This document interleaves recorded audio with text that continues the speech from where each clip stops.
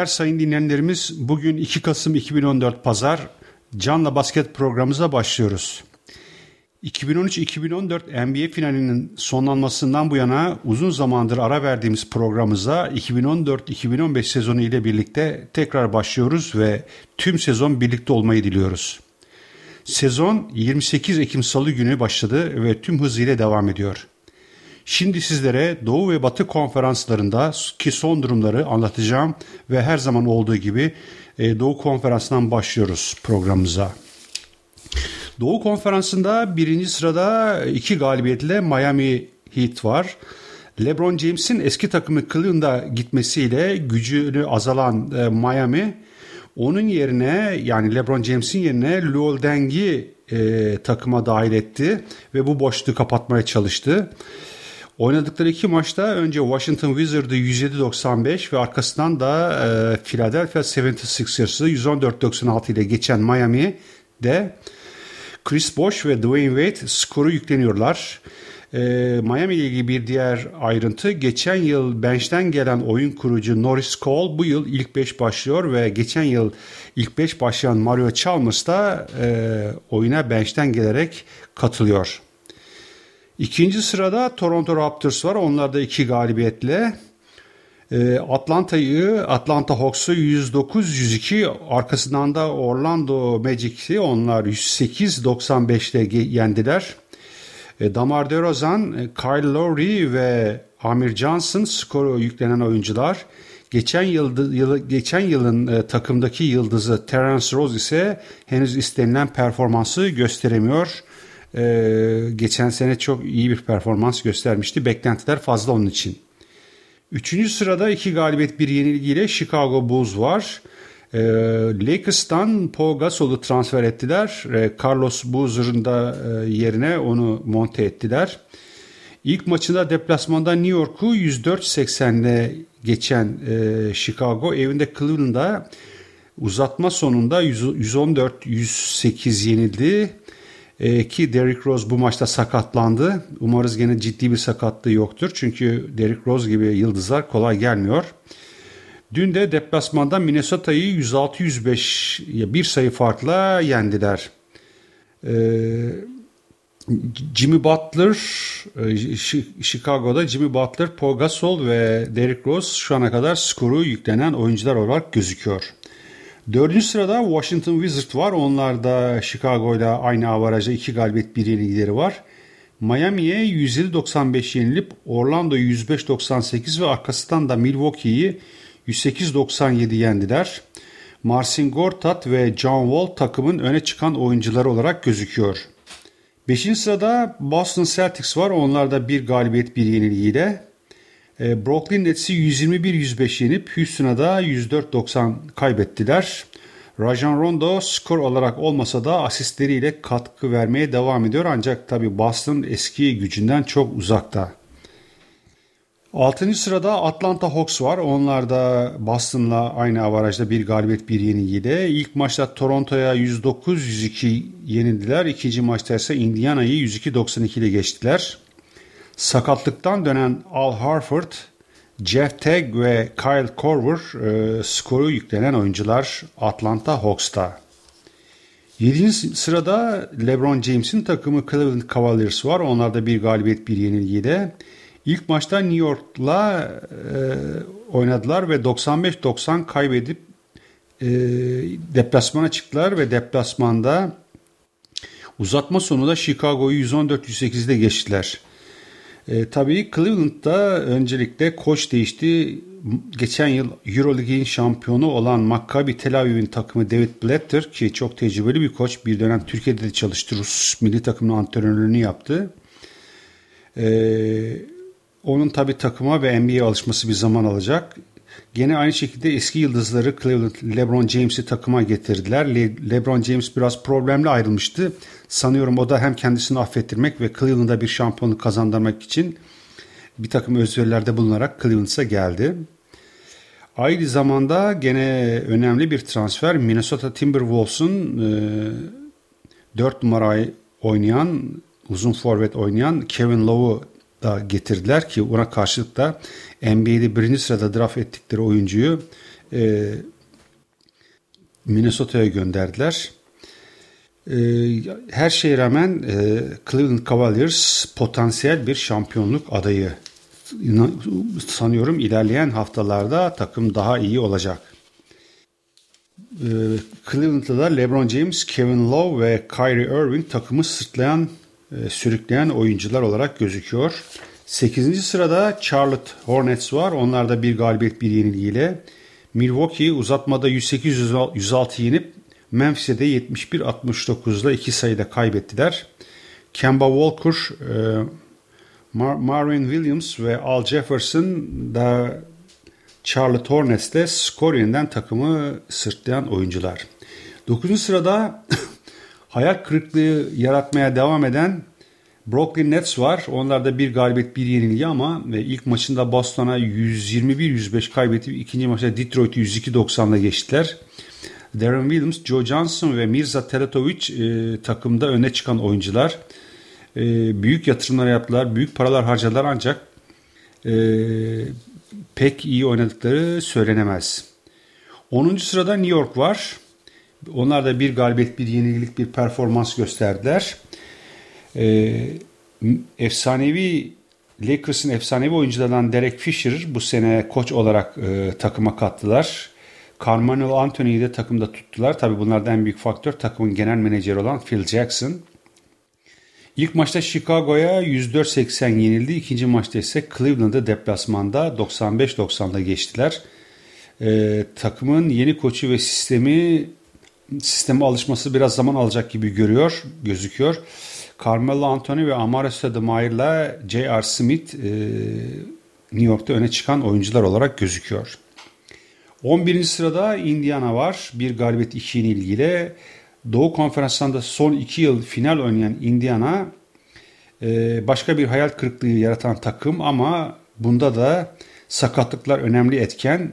Takımın yıldızı NBA'in de yıldızlarından Paul George ile takımın uzun forveti David West'in sakatlıkları geçen sene çok iyi bir performans gösteren Stephenson'ın da takımdan ayrılmasıyla bunlar hep takımı menfi yönde etkileyen olaylar oldu. Philadelphia 76ers'ı 103-91 yenip Memphis'e 97-89, Atlanta'ya da 102-92 kaybettiler. Roy Hibbert, Donald Sloan ve C.J. Miles da bu Indiana'da iyi performans gösteren oyuncular olarak gözüktüler. 12. sırada Ersan'ın takımı Milwaukee Bucks var. Onlar da bir galibiyet 2 yenilgiyle geliyorlar. Charlotte Hornets'ı uzatmada 108-106, Washington'a da 108-97 kaybeden Milwaukee, Philadelphia 76ers'ı 93-81 yendi.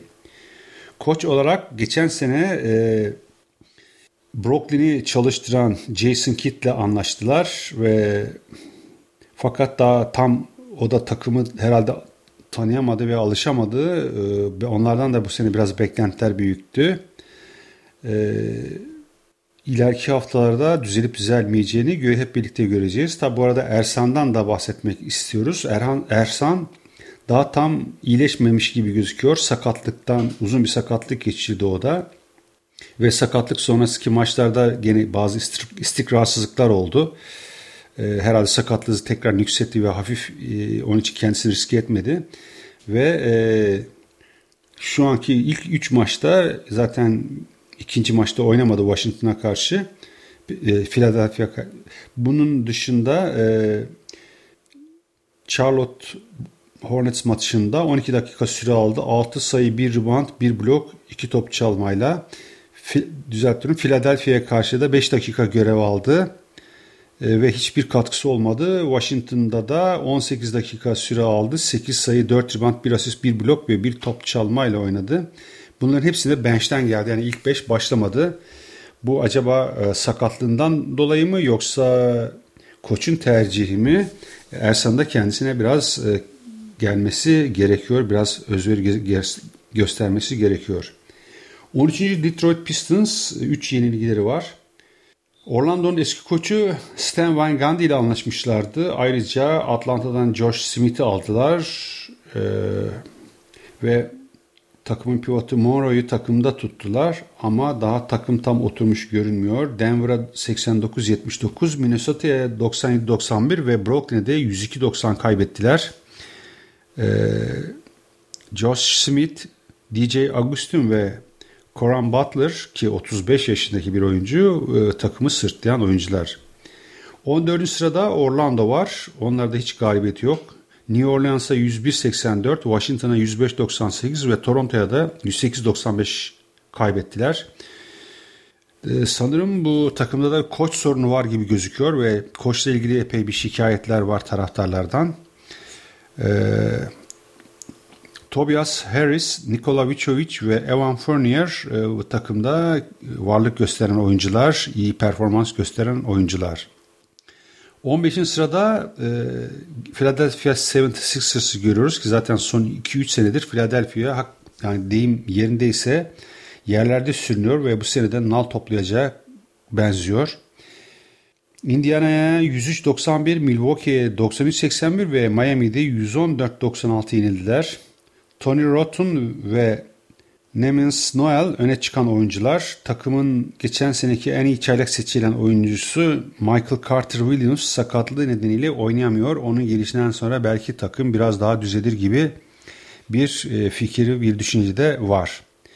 Doğu konferansını burada bitirdikten sonra şimdi Batı konferansına geçiyoruz. Batı konferansında birinci sırada 3 galibiyetle Houston Rockets var. Lakers'ı ilk maçta 108-90, Utah'ı 104-93 ve evinde de Boston'ı 104-90'da geçen Houston, Batı'nın lideri. Ömer ve Parsons'ın dışında kadrosunu koruyan Houston'da James Harden, Terence Jones ve Dwight Howard takımı gerek skor gerek diğer konularda sürükleyen oyuncular. İkinci sırada Memphis Grizzlies var. Onlar da 3 galibiyetle geliyorlar. Minnesota 105-101, Indiana'yı 97-89 ve Charlotte Hornets'ı da 71-69 ki 2 sayıyla yenen Memphis'te Marc Gasol ve Zach Randolph'la bu ikiliye Mike Conley ve Courtney Lee de destek veriyor ve şu an iyi gidiyor gözüküyorlar. Üçüncü sırada Golden State var. Onlar da 2 galibiyetle. Bence bu yıl yeni koçları Steve Kerr ile ligin flash takımı olacak gibi gözüküyor. Genç bir takım. Steve Kerr de kariyeri iyi olan bir oyuncu. Koçluk deneyimini ilk defa burada yapacak. Ve çok düzgün bir insan. Ve takımın çok potansiyeli var. Sacramento'yu 95-77, arkasından da Los Angeles Lakers'ı 120-104'te yendiler. Klay Thompson, Stephen Curry bu takımın 2 yıldızı ki son Lakers maçında Klay Thompson 41 sayıyla kariyer rekorunu kırdı. Ayrıca bench'in de katkısı çok iyi. 4. sırada Los Angeles Clippers var. Onlar da 2 galibiyette. Oklahoma'yı 93-90, Los Angeles Lakers'ı da 118-111 yendiler ama 2 maçta da çok zorlandılar. Özellikle Lakers maçında hakem hataları çoktu. Yani hakemler tercihlerini hep Clippers'tan yana kullandılar. Özellikle Black Griffin'e de dokanmak bile yasaktı yani o kadar her şeyinde faul çaldılar. Bence koç Doug Rivers'ın işi biraz zor. Black Griffin, Chris Paul ve Jamal Crawford takımı sırtlanıyorlar. Jamal Crawford gene bench'ten geliyor ve inanılmaz skorlar yapıyor. Hidayet ilk maçta belindeki bir problem nedeniyle takımla beraber sahaya çıkmasına rağmen oynamadı. Hep yatarak ve yerde parkede egzersiz yaparak maçı seyretti. Lakers maçında da sadece 4 dakika süre aldı. 3 sayı, 1 rebound ve 1 asistlik bir performans gösterdi. Umuyoruz rahatsızlığı geçer ve ileriki haftalarda, ileriki maçlarda daha çok süre alıp daha iyi işler yapar. 5. sırada Portland Trail Blazers var. Onlar da 1 galibiyet, 1 yenilgiyle geliyorlar. Oklahoma City Thunders'ı 106-89 yenip Sacramento'ya 103-94 kaybettiler. Geçen seneki kadroya geçen yıl Lakers'ta oynayan Chris Kaman'ı ilave ettiler. LaMarcus Aldridge, Wesley Matthews ve Damian Lillard takımın her yönüyle öne çıkan oyuncuları. 6. sırada Phoenix Suns var. 2 galibiyet, 1 yenilgiyle. Los Angeles Lakers'ı 119-99 ve San Antonio Spurs'u 94-89'la yenip Utah'a 118-91 kaybettiler. Isaiah Thomas, Markieff Morris ve Goran Dragic ile Eric Bledsoe takımın yıldızları olarak gözüküyor. Ve playoff'u zorlayacak gibi gözüküyor. 7. sırada Dallas var. Aynı avarajda Phoenix'le 2 galibiyet 1 yenilgi. San Antonio'yu son anda 101-100 kaybetseler de Dallas Utah'ı 120-102 ve New Orleans'ı da 109-104'te yendi. Monte Ellis, Dirk Nowitzki, Chandler Parsons, Devin Harris ve New York'tan takıma geri dönen Tyson Chandler takımın bel kemiğini oluşturuyorlar ve performansları iyi. 8. sırada bir galibiyet bir beraberlikle yine New Orleans var. Sezon açılış maçında Orlando'yu 101-84 yenip Dallas'a da son çeyrekte 109-104 yenildiler. Genç bir takım ve tüm otoriteler takımın kesin olarak playoff'a kalacağı görüşünü belirtiyorlar. Antonio Davis ve Ömer'in en iyi uzun ikili olacağını belirtiyorlar. Ancak Eric Gordon'un katkısı yok denecek düzeyde. Halbuki ondan beklenti çoktu skor olarak. Antonio Davis, Tyreke Evans, Jrue Holiday ve Ömer ile Ryan Anderson takımın öne çıkan oyuncuları. Ömer Orlando maçında 34 dakika süre aldı. 14 sayı, 17 rebound, 2 asist, 5 blokla büyük bir performans gösterdi. Dallas maçında ise 33 dakika oynadı. 13 sayı, 9 rebound ve bir asistlik bir performans gösterdi. İleriki haftalarda Ömer'in performansının artması en büyük dileğimiz. 9. sırada Denver Nuggets var. Onlar da bir galibiyet bir yenilgiyle geliyorlar. Detroit'i 89-79 yenip Oklahoma'ya 102-91 kaybettiler. Aaron Aflalo, Kenneth Farid ve Ty Lawson takımın skorer oyuncuları. İtalyan Gallinari de bir yılı aşkın bir süredir sakattı. O da tekrar sakatlıktan döndü ve oynamaya başladı. 10. geçen yılın şampiyonu San Antonio Spurs. Onlarda bir galibiyet bir yenilgileri var. Dallas'ı 101-100 yendiler. Ancak Phoenix'e 94-89 kaybettiler. Gene şampiyonluk yarışında olacakları kesin. Koç Popovich pes etmeyen karakteriyle yarışta olacak. Tony Parker, Tim Duncan ve Bellinelli skoru yüklenen oyuncular. Kawhi Leonard ki geçen sene finalin en iyi oyuncusu seçilmişti. Sakatlıktan yön döndü ve ikinci maçta biraz süre alabildi. 11. sırada Sacramento Kings var. Onlar da bir galibiyet bir yenilgiyle Golden State'e 95-77 kaybedip Portland'ı 103-94 ile yendiler. İyi bir kadro ancak istikrarsızlık var. Rudy Gay, DeMarcus Cousins ve Clippers'tan gelen Derek Collison takımın en iyi oyuncuları olarak gözüküyor. 12. sırada Oklahoma City Thunders var. Onlar da bir galibiyet 2 yenilgiyle. Sezon başında hazırlık döneminde ayağını kıran ve takımın yıldızı Kevin Durant ki 8 hafta uzak kalacak. Ve ikinci maçta elinden sakatlanan diğer bir yıldız Russell Westbrook ki o da 4 hafta uzak kalacak takımdan. Bu sakatlıklar kervanına katıldı. Şanssızlıklar Oklahoma'nın peşini bırakmıyor. Portland'da 106-89 ve Clippers'da da 93-90 kaybetmelerine rağmen 3. maçta Denver'ı 102-91 ile geçtiler. Her şeye rağmen Russell Westbrook, Perry Jones ve Serge Ibaka takımın yıldızlar olarak öne çıkıyorlar. 13. sırada Utah Jazz var. Onlar da bir galibiyet 2 yenilgiyle. Sezona yeni koçlarıyla başlayan Utah, Houston'a 104-93, Dallas'a da 120-102 yenildi. Phoenix'i dün akşam 118-91 yendiler. Derek Favors, Gordon Hayward, Alex Burks ve Trey Burke takımın öne çıkan oyuncuları. Temsilcimiz Enes Kanter tam bir hayal kırıklığı yaşatıyor bizlere ve Jazz taraftarları artık çok ağır eleştirilerde bulunuyorlar ve Enes hakkında transfer edilmesi, değiştirilmesi gerektiğini söylüyorlar. Performansı şöyle: Houston maçında 22 dakika süre almış, 10 sayı 5 rebound. Dallas maçında 20 dakika süre almış, 11 sayı 4 rebound. Phoenix maçında 16 dakika süre almış, 3 sayı 2 reboundlık bir performans göstermiş ki tabii Enes içeride oynayan bir oyuncu, 4 ve 5 numara oynayan bir oyuncu ve özellikle rebound ve savunma yönünde ondan çok beklentiler var. Fakat bu 3 maçta da gösterdiği performans pek iyi değil. Özellikle Houston maçında 14 defa top kullanmış ancak bunlardan 5'i isabet bulmuş. Onun için Enes'in kendine gelip toparlanması lazım. Çünkü aldığı süre sürekli azalıyor ve takımın yedek pivotu Fransız oyuncu Gobert ki 2 metre 19 santimlik uzun bir oyuncu ve savunması çok iyi. Onun ilk 5 başlaması söz konusu olabilecek. Enes bench'e gidebilir.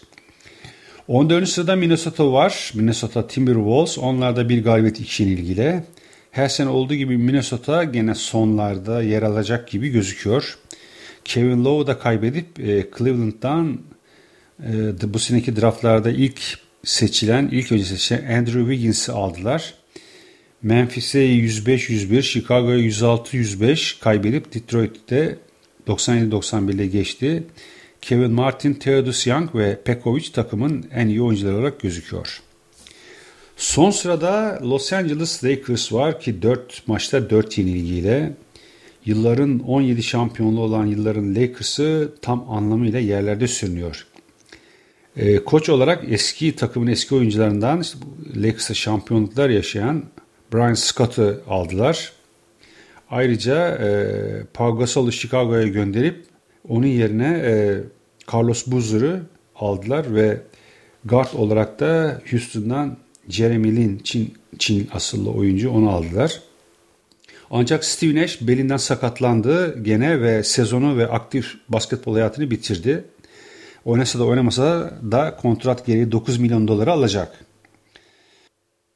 Bir diğer konu Kobe Bryant da geçen yıl sakatlanmıştı ancak 5 maç oynadı bütün sezon. O da döndü ancak her nedense bütün topları kullanmak istiyor. Biraz egoistçe bir tutumu var ve çok tepki almaya başladı. Özellikle transfer döneminde Kobe'den dolayı gelmek istemeyen oyuncular oldu Lakers'a. Ayrıca geçen maçta, dünkü maçta yani Golden State maçında koç takıma taktik verirken hiçbir şey söylemeden koçun yanından ayrıldı ve sahaya yürüdü. Tabii bazen de kendi kendine oyun içinde oyunculara taktik falan vermeye çalışıyor. Bunları yapmasa daha iyi olur çünkü koç koçtur, kim olursa olsun oyuncular hiçbir zaman için koçu geçemezler.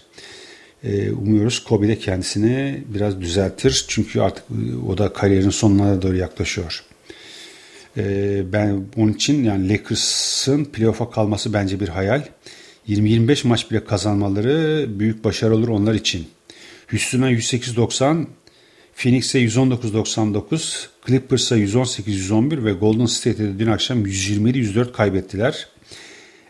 Şu an NBA'in en çok sayı yiyen takımı ve ciddi savunma problemleri var. Skorer olarak Kobe, Jordan Hill ve Ed Davis ki Ed Davis bench'ten geliyor. Bunlar yüklenen oyuncular skoru. Gene bir şanssızlık. Bu sene ilk defa 1981 yılından beri 7. sırada draft ettikleri ki bu en iyi draft oluyor onlar için. Hep en sonlarda seçtiler. Julius Randle da Houston maçında bacağını kırdığı ve sezonu kapattığı söyleniyor.